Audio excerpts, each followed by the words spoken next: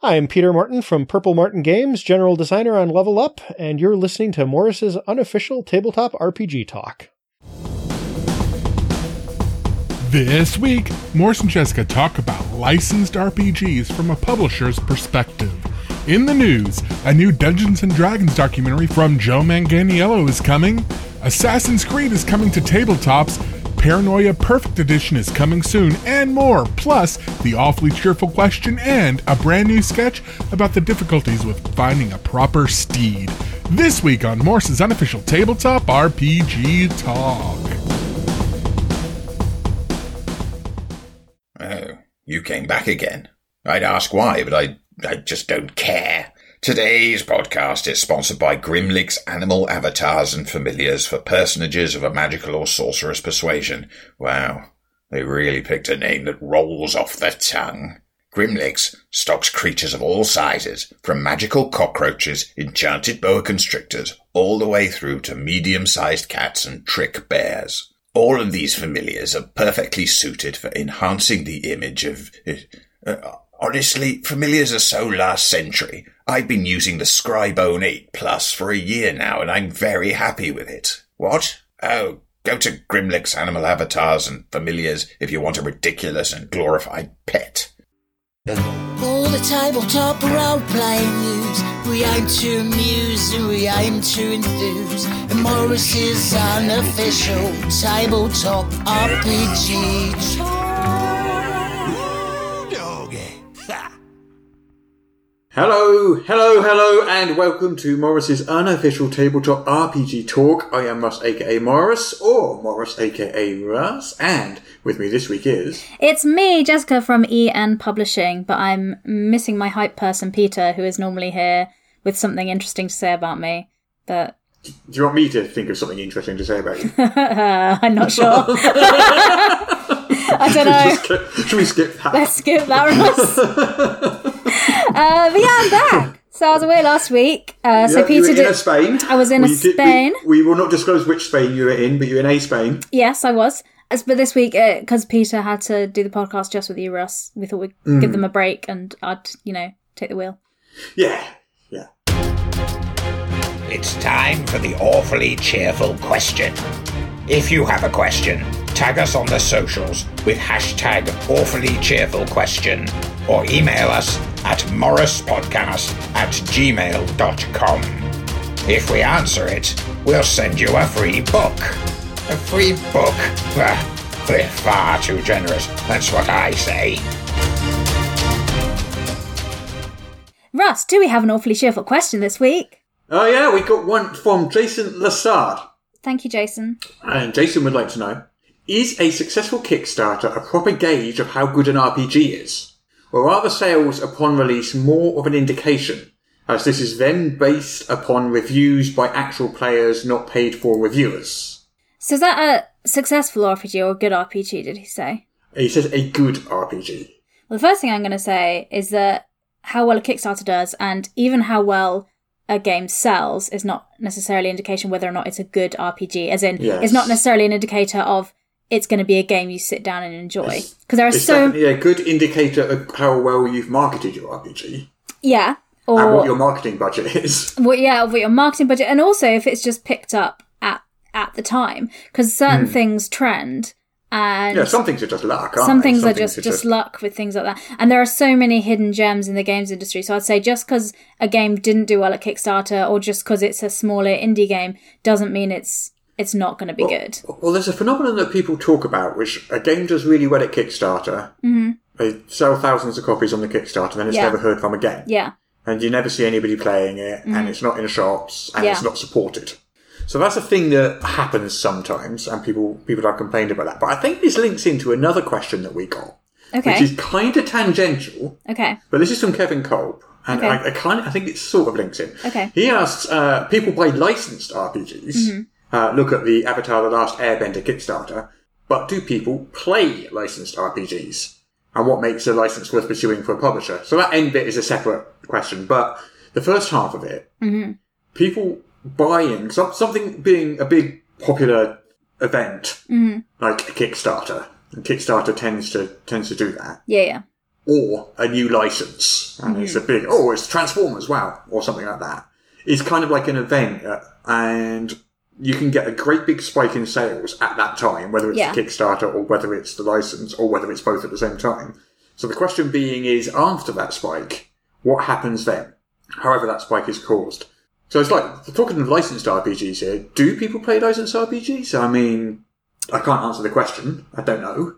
I can't speak for the world. People buy them, though. People definitely buy them, but the thing is, in the RPG industry, there's two different hobbies. There's people that collect RPG books, and there's people that play them. That is true, and I've got a lot of RPG books that I've bought just to read, and I've never played, and probably never will. Exactly. Like, I've got The One Ring, a licensed RPG, The Lord of the Rings, and I've not actually played it yet. I probably will play it at some point, but I think, like many of us, there's games on your shelf that you have every intention of playing one day. Yeah. But will likely never get around to doing so. Exactly. So I imagine a lot of licensed RPGs get that. And like I think exactly what you say, Kickstarter creates the hype around it. And also if it's a license you love and have some connection with, you kind of want to support it. Because you're like, yeah, you're a cool person making a cool thing I like. I have some money. Well, also, an RPG book, a nice big hardcover RPG book, isn't just a game. It's also kind of a coffee table book about that subject you love. Well, it's the background of all my video stuff. Check out This Week in Tabletop RPG if you want to have a look at it, or not D&D. But you can see all my books and games are there. So it's kind of like decor in a way as well. Yeah, but you can sit there and you get a Star Trek one, for example. You can just sit there and read about Cardassians or something like that. And that is of interest to you because you like Star Trek. Yeah. Even if you're not necessarily buying it to play the game. It still serves that function as well. It's a guidebook to the world, I guess, the universe, the IP. I think people do. I think people definitely do play them because if you go onto Reddit or on EM World forums, you can see the different people talking about the game, and they're asking specific questions that you'd only discover when you're playing. It depends on the game, I guess. I mean, Star Trek Adventures is definitely played. That I know. My friends, my gaming group play it. Yeah, that's definitely played.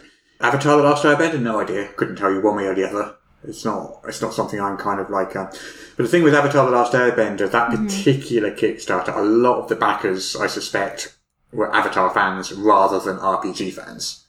Maybe it was their gateway. Yeah, maybe. But I suspect for a lot of them, it will be a collector's item or something just to browse through and go, oh, this is cool. Yeah, maybe. So the answer to the question is we don't know. Yeah. We have absolutely no idea. But I think there is definitely a phenomenon of things doing really well on Kickstarter and then that's just kind of it. That can also be a business thing, though, because if you are an RPG creator, you're good at writing and creating games. That's what you do. You do that, and then you have a good Kickstarter because maybe you hired some marketing people or you're quite good at that as well. But then actually, the business side of it, of getting your book into stores and into distribution and managing an online store is a whole different thing. Yeah, it's difficult. Well, that's why we have different people at EM Publishing that do different bits and pieces of that. Like, and even with us, with Level Up, like, they're in the stores in the UK and things like that, but it was, it's not an easy thing. You've got to, it's hard. It's hard getting a US distributor to pick the phone up, isn't it? Oh my goodness. It's difficult to get them to reply to. Maybe it's just me. Maybe they don't want to talk to me, but. Small publisher in the UK, it's just hard to get their attention. I think that's why a lot of them do that as well. And also there's not a clear route in. So distributors in the US and UK and Europe, they don't make it easy for you to contact them. And they generally, it's a very don't call us, we'll call you sort of situation. And even though they don't call you. And they don't call me. No. And you have like gaming stores contacting us directly, being like, hey, we want to stock your stuff. Can I get it through a distributor? And we're like, we'd love that, but they don't. You can get it straight from me though. And obviously getting it straight from the publisher is slower and there's more admin and stuff. But I think that's why a lot of big Kickstarters do so well and then you don't see as much, is because Kickstarter's lowered the barrier for entry. So you've got people that aren't big business people and bypass the distribution system. So that's probably why. But that's why in publishing we do regular Kickstarters. We do some every month. We do them because it's a really good way of getting our games kind of out there, so we don't have to go via the usual distribution network. Well, there we go. I hope we answered that question. We will be sending a free copy of The Awfully Cheerful Engine to Jason Lassard and to Kevin. I think Kevin already has one, actually. He's one of the playtesters of the game, but I'll send him one. Well, we can ask Kevin and see if they already have issue 1, maybe we can send them a different issue number. Yeah, possibly. Yeah. Right then, let's get on to the news. Okay, Because let's do the news. There is some news this week. There is news. I've noticed there's a lot of news about video games that are linked to video games, digital games on your computer that you may play, or your Y-Box, for example. So there's a company which is called Tuque Games, Tuque. Tuque. Yeah, Tuque Games. Anyway, what they're called. They developed Dungeons & Dragons Dark Alliance game, Dark Alliance, and Wizards of the Coast have acquired them, and they will now be known as Invoke Studios. I think they acquired them quite a while back, actually. Yeah, it was in 2019. Yeah, 2019. But they're changing their name to Invoke Studios, which is kind of the new thing. And also the studio, so they said they're going to be working independently, so they're going to be an independent studio still, so they're not like being supervised or changed by them. So we'll see if that continues to be true. But the reason I'm talking about it as well is because they are working on a game derived from Dungeons and Dragons. When you say derived from? I have no further information. Okay. I know. So they haven't released any information about the game. They haven't even told about its release date. But they have a press release that says that the studio has 80 employees and they're looking to expand to 200 over the next few years by 2025. Is that a lot for a video game or not? I don't know. I think it's quite... anything about well, they're video expanding games. their team by more than double. So they're planning to more than double their current capacity. Okay.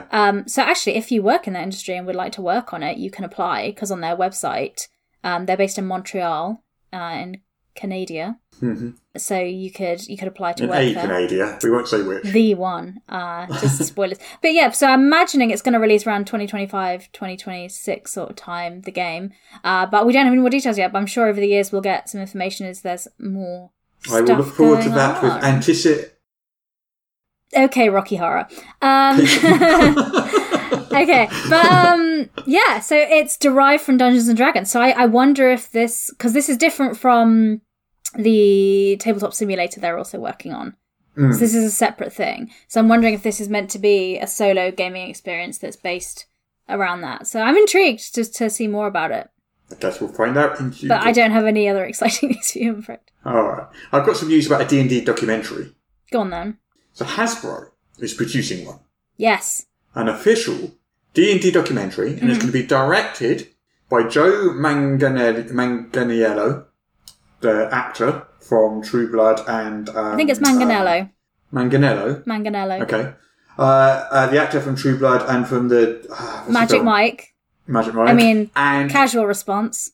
Filmmaker Kyle Newman. And this is going to be timed to release with 2024's 50th anniversary of D&D. That's good timing. Yeah.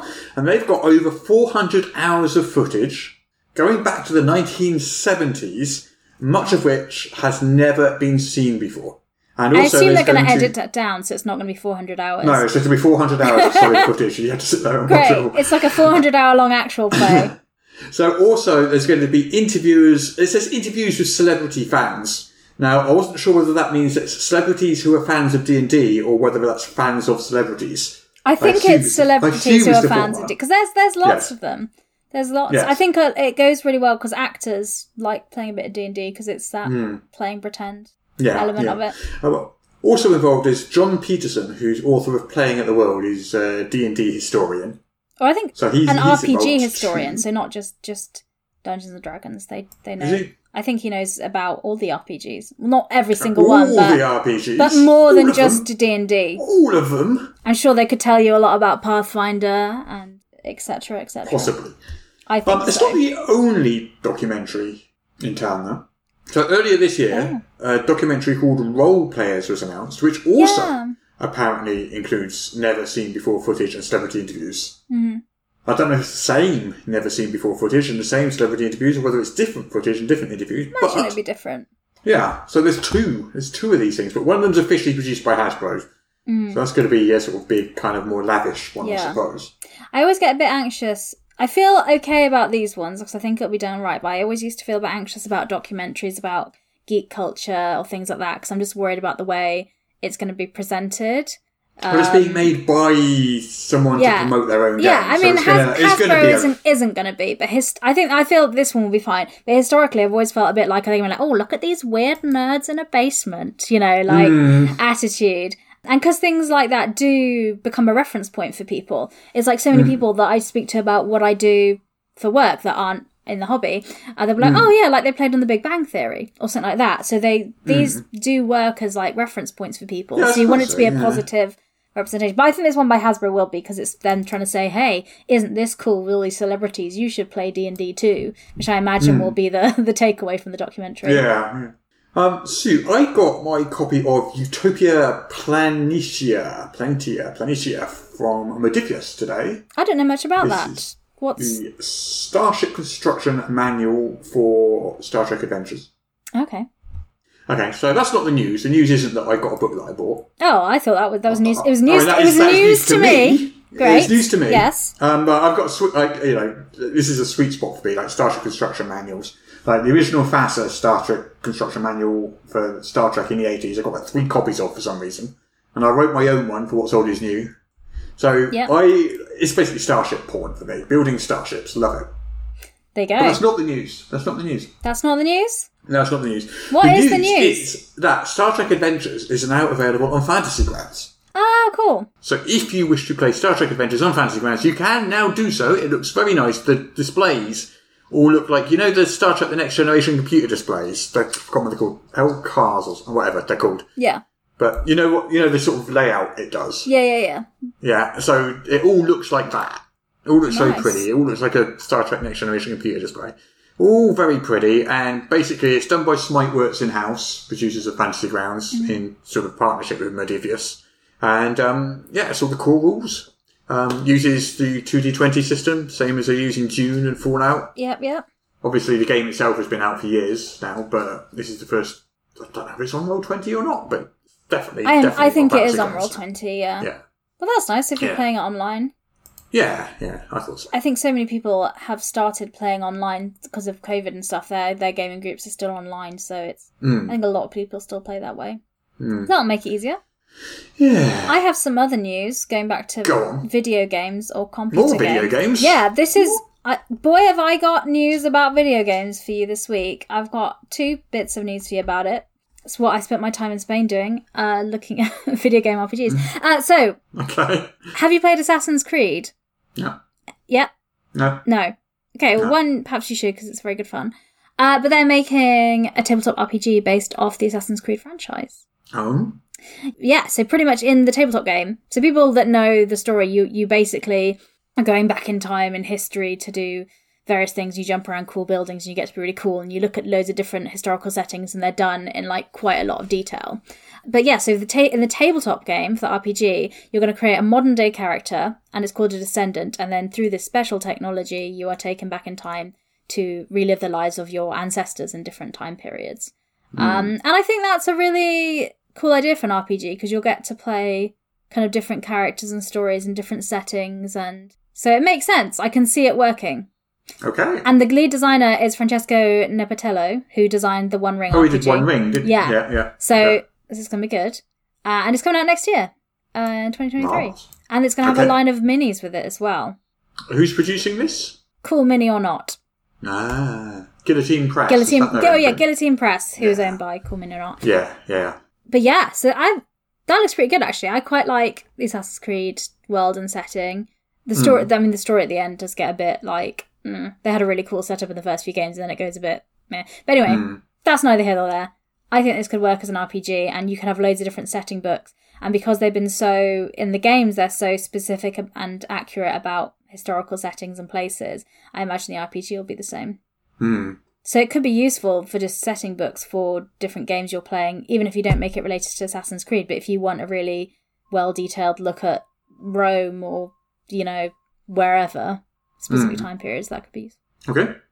And is there any more video game news? I have one more piece of video game news. I arrived with 3 this week, and this is the third. The third is that Open Sesame Games, which is a great name, they're announcing a 5e role-playing game based on the Viking strategy video game Northgard, which I have not played. Have you played it? Nope. You don't play any video games. Why am I asking? No. Okay. Anyway, so it's got lots of settlement building and stuff like that going on. And so they're adding rules onto the 5e framework so you can create and build like villages and, kind of spaces. So it's going to add stuff to the 5e. So it's going to have a lot of that, almost like building strongholds, but with like villages and things like that. So it's going to be based around community. So that's kind of the game. They do have a board game that they've made on this, which they kickstarted in 2021, which raised €500,000. Mm. And they said they're going to try and integrate it into the board game somehow. Wow. Which I don't... I feel like a couple of weeks ago we had a question where someone asked what video games should be made into tabletop RPGs, and we struggled to answer it. And now suddenly we've got a slew of them that actually are. Yeah, well... Yeah, and Assassin's Creed is a good one, because I actually look for it. I don't know Northgard that well, but it sounds interesting. Mm. The board game's done pretty well. But yeah, it's going to be crowdfunding. The role-playing game's crowdfunding in the first quarter of 2023. And they're planning on doing at least 2 books. Okay. So they're committing to that at this point. But yeah, so if you like Northgard, either the board game or the digital game, maybe the role-playing game's for you. Mm. And that is all my news regarding video games. Okay. Would you like some money? Yeah. Would you like... Well, payday's like tomorrow, so I was hoping that was guaranteed. So the money I'm talking about here is Waterdeep money. Oh, the coins! The cool coins! Yes, I wasn't talking about actual money. Oh. So these are licensed from Ultra Pro, and these are Dungeons & Dragons coins from Waterdeep. You get a Platinum Harbour Moon, a Brass Toll, a Platinum Sun, 2 Gold Dragons, 5 Copper Nibs, and 5 Silver Shards. They look really cool. I can see the image. So one is like a half crescent moon shape. Mm. The other one's like a rounded square with a hole in the middle. And the other one looks like a squat pillar. Yeah. They are cool. They look really cool. Yeah. So these are due to come out in summer 2023. Looking at being around $85, but there's no price has actually been announced yet. But that's the current guess. I imagine are you getting a big box full of loads of them? I don't know. I think you just get less. You get 1, 2, 3, 4, 5, 6. Yeah, you only get 15 coins. Is that right? 15 coins for 100 quid. Yeah. No, sir, that can't be. Maybe it is because they're clad zinc. Sure. They're not actually precious metals. They're not actual gold and silver. No. Well, you don't actually get actual platinum. Wow. I may look to get them. We use a lot of coins in my role-playing games, and my GM did this thing in another game. Do you know the Dresden Files? I'm aware of the Dresden Files. Okay, so in the Dresden Files, spoilers ahead if you've not read the books and would like to, there are these, but there are these bad guys who have these coins, which basically if you touch them turn you evil, is a really good, is a good summary of it. But they're meant to be like, I think they're meant to be like the silver coins that Judas was given or something, so that's why they're cut away. But anyway, the point is, that idea was put in my GM's mind, and so he did that in a game. He had some coins in a bag and just handed them out to us. So we're like, great, these are just cool props. No, the people that touched some of these evil coins suddenly found out they were working against the party and had loads of stuff like that. And so now whenever he has any coin props in any game, everyone is like, don't touch anything! And it's just a fun thing. So I might buy them for that purpose. And I'd invite you to that in your games as well, just to add paranoia. Speaking of being paranoid about coins, this is my attempt at a segue. Paranoia, how do you like it? Paranoia Perfect Edition. Oh my god.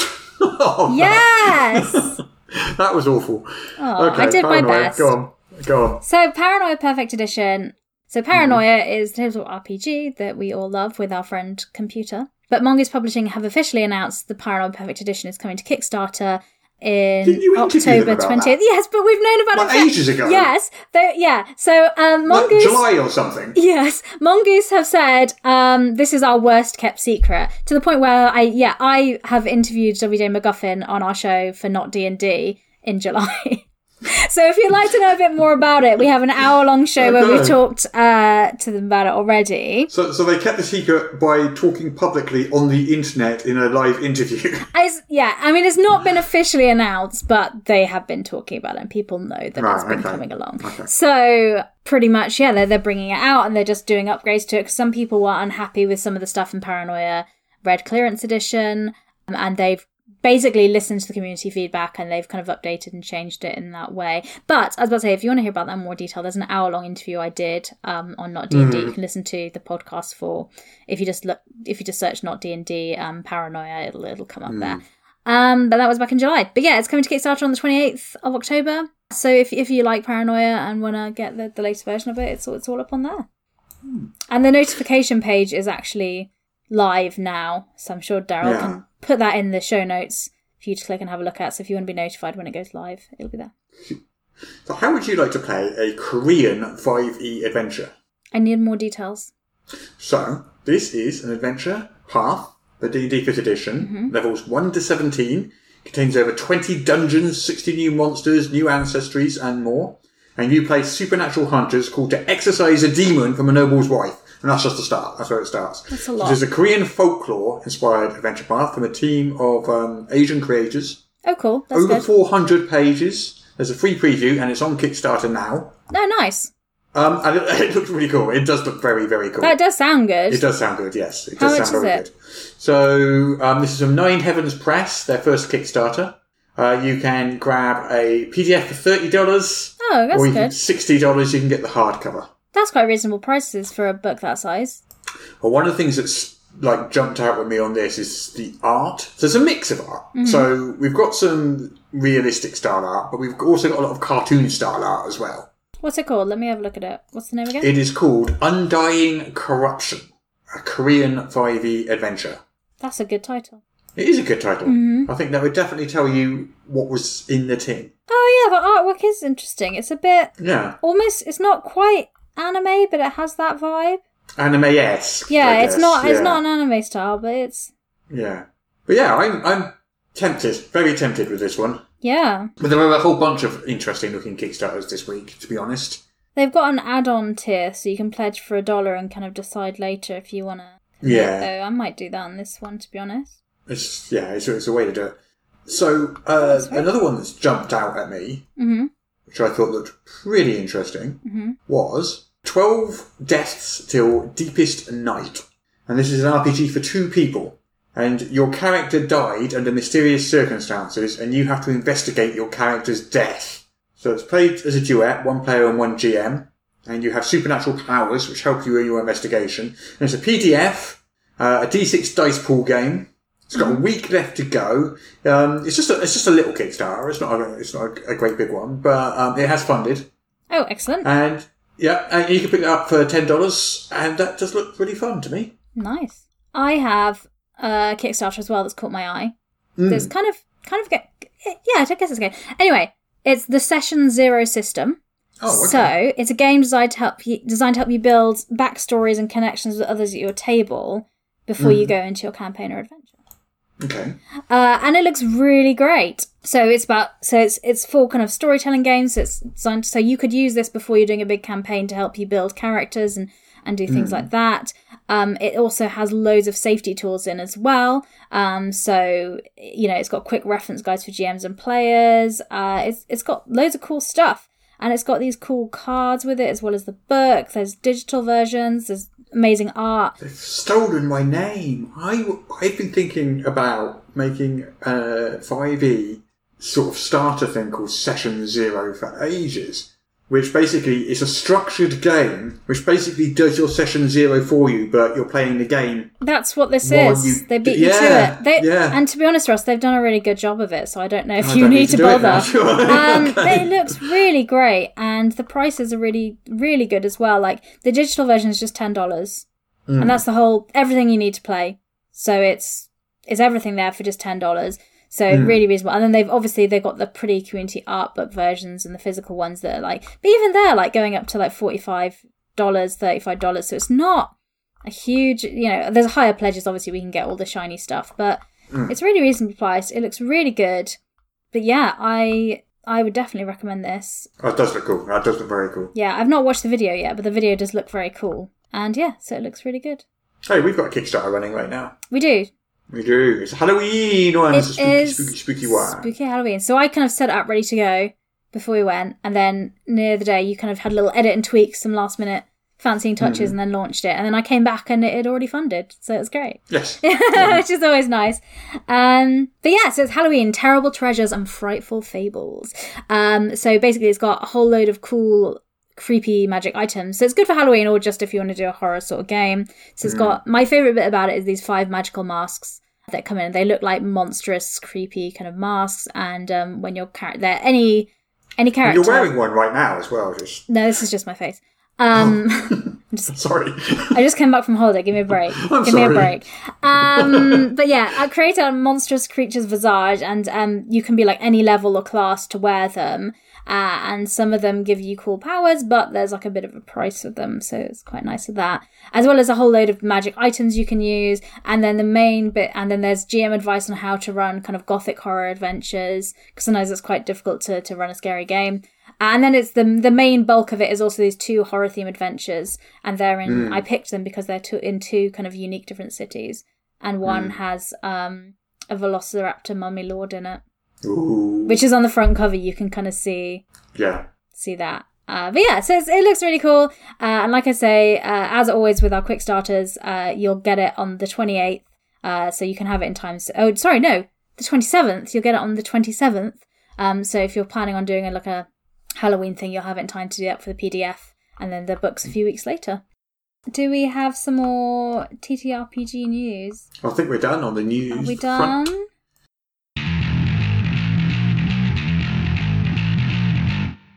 Why, hello! A knight in my stables. 'Tis a rare honour, my lady. Oh, greetings to you, my friend. I'm here to acquire a new horse. My dear companion, Bessie, met with an unfortunate accident. Accident, my lady? Well, I suppose it was less, an accident and more a Miles stabbing. Oh, no, I do hope Bessie is all right. Well, apart from being dead, she's fine. Thank you for asking.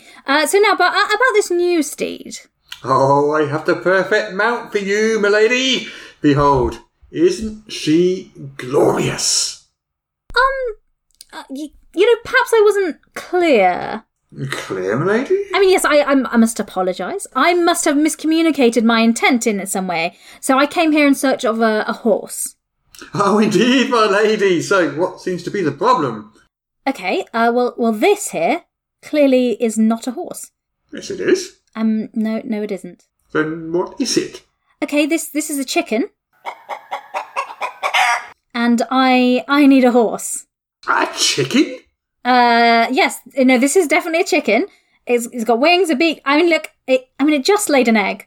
The horses not lay eggs. Okay, are you sure that you're a stable hand? Oh, most definitely, my lady. Fully qualified. Got my certificate and everything. Okay, well, this chicken will not do. So please, sir, show me a horse. Very well, my lady. I have just the thing. You'll cut quite a figure charging into battle astride this beauty. Problem, my lady? I was clear, wasn't I? Crystal clear, my lady. Okay, so when I said, I wanted a horse, I was clear. Oh, absolutely, Your Honour. A horse, you said, and a horse I give you. Okay, see, but that is not a horse. What do you mean it's not a horse? Okay, so horses stand yay high, 4 legs, tail. This is a what, Your Eminence? It's a badger. No, it's a horse. Young at stable hand. So I know a badger when I see one.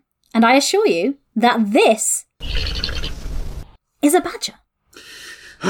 No good then. No! What am I supposed to do with a badger? Well, they make excellent pets. I cannot ride a badger into melee. I'll be laughed off the battlefield. Oh, right you are, Your Worship. Okay. I have one last horse to show you. Okay, are you sure? Perfectly sure. If you show me a squirrel, I will behead you on the spot. Oh, no scribble, Your Grace. Definitely a horse. Very well, on your head be it. You'll love this mighty steed, and voila!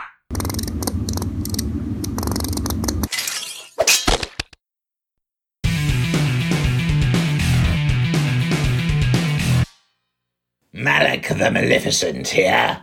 If, like me, you're enjoying this podcast, please consider subscribing on Patreon for exclusive bonus content every week and the warm, fuzzy feeling of knowing you are helping to keep the show going. Subscribe at patreon.com/Morris. There, I said it. Can you stop staring at me like that now? The things I do. All right. Don't forget, patreon.com/Morris. Can I go now?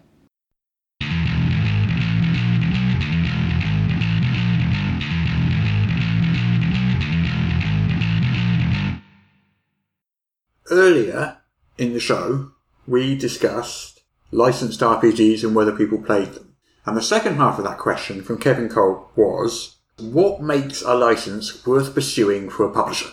Which I thought was an interesting question and one we could maybe try and answer. Yeah, well, Ian Publishing has had a licensed product. We have. Judge Dredd and the Worlds of 2000 AD. Yes, yeah. So licensed products, there's lots and lots and lots of them. There's Star Trek, there's Lord of the Rings, there's Avatar, I can't even begin to start to list all the licensed products out there. There's so many of them. Any book or TV show or thing you like. Star Wars. There's a Game of Thrones one from Green Ronin. I don't know if it's still being published, but there was one definitely. Oh yeah, the house building system in that was really good. Song of Ice and Fire. Yeah. So loads and loads of them. So the thing that makes a license useful for a publisher is it comes with a built-in fan base that you don't have to build up yourself.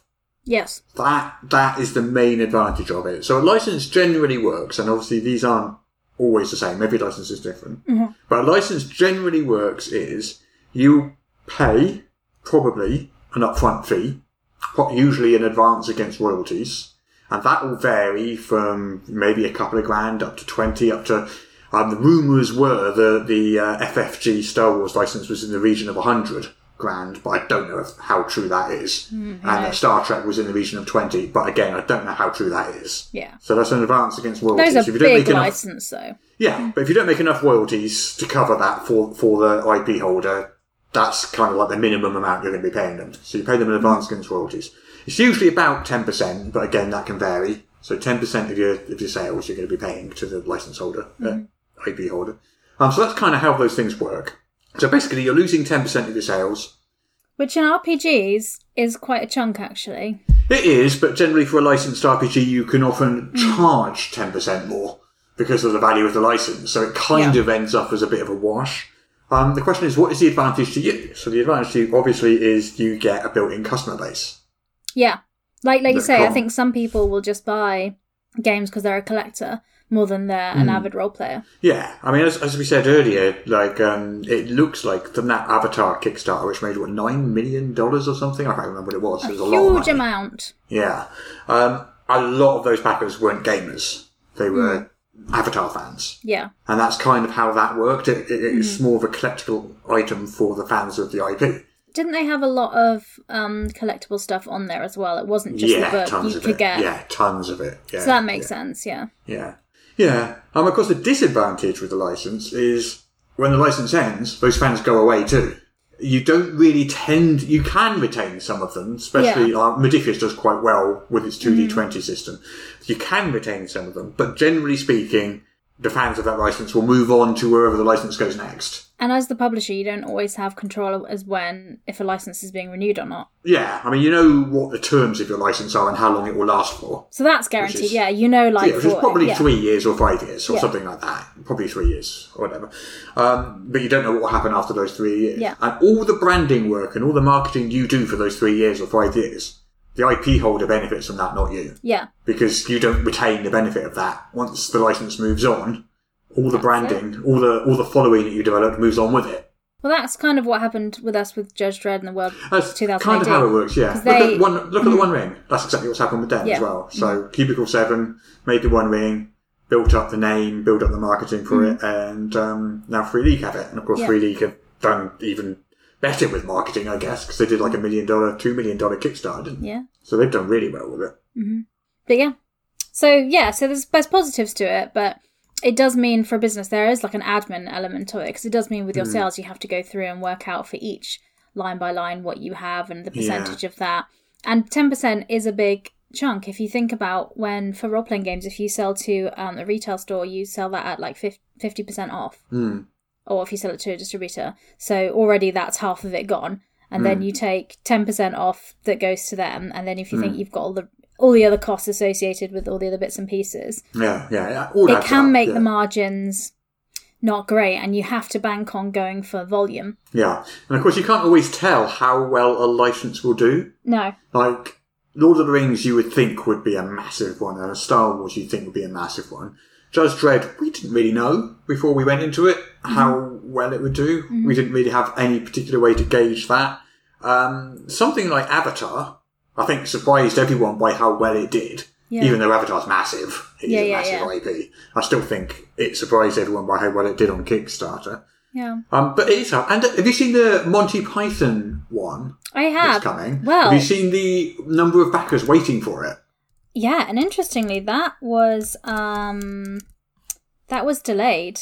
It was meant to go out. Has it been delayed? The Kickstarter expected launch date, I think it was meant to be happening around now, and I think it's been moved back, which happens sometimes. But this, and I don't know why, because they haven't said anything, but one thing about having a license thing as well, it can really slow down the production of an RPG because you have to get somebody to approve it. If you're using their license, they want to check you've not written... 11,324 people following that so far. Wow, that's going to be several £million. That's going to do really, really well, I think. It is. Yeah. But I think it was the launch, because I think it was meant to launch around about now, but it's been moved back like a week or so. I don't know why. But one reason could be to do with it needs to be reviewed by someone, that the license holder, because we had that from my experience. When you have a license, you write the thing and then you have to send it to people with the IP so they can read it and check that you're representing their product correctly, and then you're not writing something that is not canonical, or etc., etc. And so that just takes a little bit more extra time, because purely because you've got to send it to somebody, they've got to read it, they've got to review it, fit it in their schedule, etc., etc. That very much depends on the company. Yeah. I mean, I've heard that working with Star Wars is a much higher admin overhead than, for example, we probably had with Judge Dredd. Oh, yeah. I mean, there's... Yeah. So... And also, when a company that's licensing something to you... I mean, we didn't have this experience, but I have heard stories of companies that don't really know what an RPG is. You know, they just license lunchboxes, and they license pencil cases, and they license T-shirts, and they license this, that, and the other. And their licensing department doesn't necessarily really know what all those things necessarily are. Well, they know what a lunchbox is, but they don't necessarily know what a role-playing game is. They don't need to know the intricacies of the lunchbox industry in order to approve it. Exactly. And of course, from a licensor's point of view, they might not necessarily understand what the RPG market is like, or the size of it, or, you know, it's niche. Expected returns. Yeah. Because RPGs are still, even though the hobby is growing so much, and, you know, if you're listening to this, you're probably like, me and all my friends like RPGs, it seems quite popular. Like, it's still niche in general, in terms of other industries, and so it's going to be a smaller revenue bringer for most licensed things. Yeah. But a decent license can... it does a lot of the marketing for you just by virtue of existing, and you can do very well with a decent license, as we've seen. We've seen Blade Runner do really well. We've seen Lord of the Rings do really well. We've seen loads. Avatar obviously did really, really well. So Star Wars is a very popular game. We've never seen it on Kickstarter or anything, but it's definitely up there.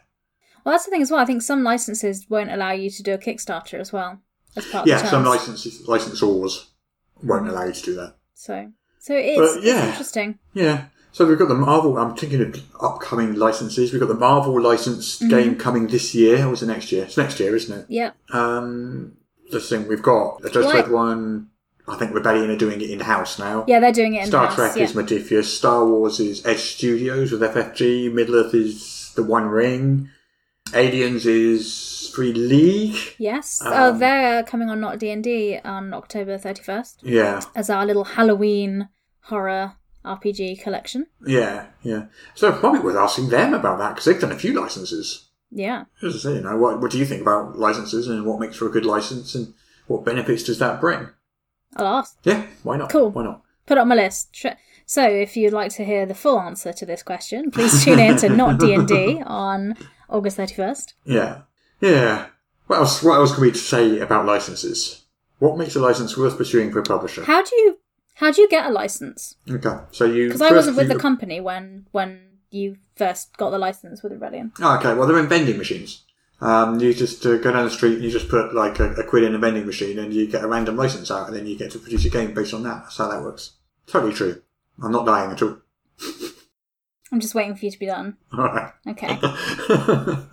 So you approach the company and you just approach the company and you ask them. You'll probably have a meeting with them of some kind. You may have to put some kind of presentation describing to them what an RPG is or not. You'll probably have to like give them some figures and projections, tell them what they can expect, hash out some terms which tend to be fairly standard, but hash out a few terms like the royalty rate, the length of the license, what you actually have, because they might not give you access to the whole of their IP. They might just say, okay, you just have access to this set of books, but not these, or this character and not that, or something like that. So you arrange all that. If that all goes well, you sign a contract and you're away, basically. It will vary so much from company to company. Like, I imagine negotiating Star Wars, there was lots of meetings and lots of projections and lots of presentations and lots of lawyers present and things like that. Whereas, I imagine with a much, much smaller license, like the sort of things that I've been involved with, it's just like one meeting in a room in an office somewhere for about 45 minutes and you're done. It's odd, because like you say, a lot of these people aren't role players, so it's hard to gauge. It's purely a business decision, opposed to them being like, these people make really good role-playing games, so it's going to be... But the larger companies will have a licensing department. Yeah. Which basically does that all the time. And basically all they're really looking for is, A, does that serve the brand well? It's not going to make us look bad. Yeah. Or anything like that.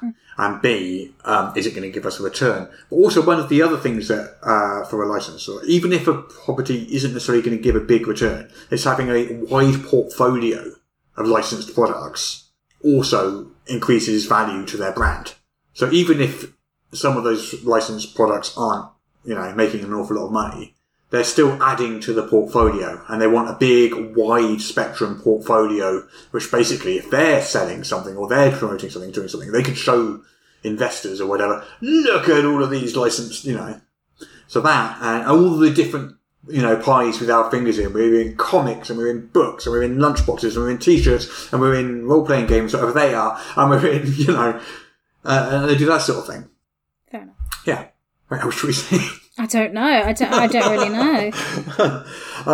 Yeah. Are there any licenses that you would like to see that don't exist? I was just thinking, the Portal, you probably don't actually why I'm saying this, but Portal, the video game. I'm aware of it. Yeah. I don't know if there is one. Let me look it up. I don't think there is. I'm almost sure there isn't, in fact. I cannot see one, but I think it's cool. Just because I like GLaDOS, and I think she's such... be easy to make her, like, the GM of things. And you can make it like a puzzle RPG. Like, in the way in Dungeon Delver's Guide we've looked at, like, traps and puzzles and how you do that. If you had some sort of interesting puzzle system. It's basically a dungeon. Yeah, like, kind of... Yeah, but you have to think with physics and portals and things. Think with portals. But I just think GLaDOS is an iconic villain anyway, and she's great, and I'd love to be a GM just, doing that. But I don't know how that works, because it's generally a solo game, and if you have a team of people, it gets more complicated, so... Yeah, you'd have to enlarge it in some way. It's a tough one to do, but I think it's interesting. You could enlarge it more to a general sort of like... What's that? The Cube and other types of sort of sci-fi-ish mazes and catacombs and labyrinths and stuff like that, and do different ones. For testing. Yeah. Okay. I think we've probably covered the topic as best we can. Thank you, Kevin. I can't think of an awful lot else to say. If you have a license and you want EN Publishing to make a game for it, send such a game. If you are in the licensing department for, Portal, hit me up. I've got ideas. All right then. I think we're done. Yeah.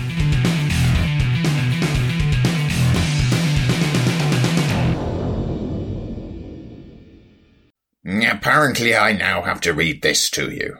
This is the official podcast of Morris's unofficial tabletop RPG news, which you can find at enworld.org. You can find show notes at morris.podbean.com or wherever you found the podcast. If you feel like they deserve it, You can support the show on Patreon. In return, you will receive exclusive bonus content. Just go to patreon.com/Morris. If you're interested in his babbling nonsense, you can follow @Morris on the Twitter. Send your emails to morrispodcast@gmail.com. Not all of your emails, just the ones you want us to see. That's it. I'm bored now. You can go away. Shoo, off you go. Goodbye. Get out of here. Then what is it? Okay, this is a chicken, and I need a horse. Are you laughing at your own joke? Am I just bringing it to life in a way that you never imagined? Okay.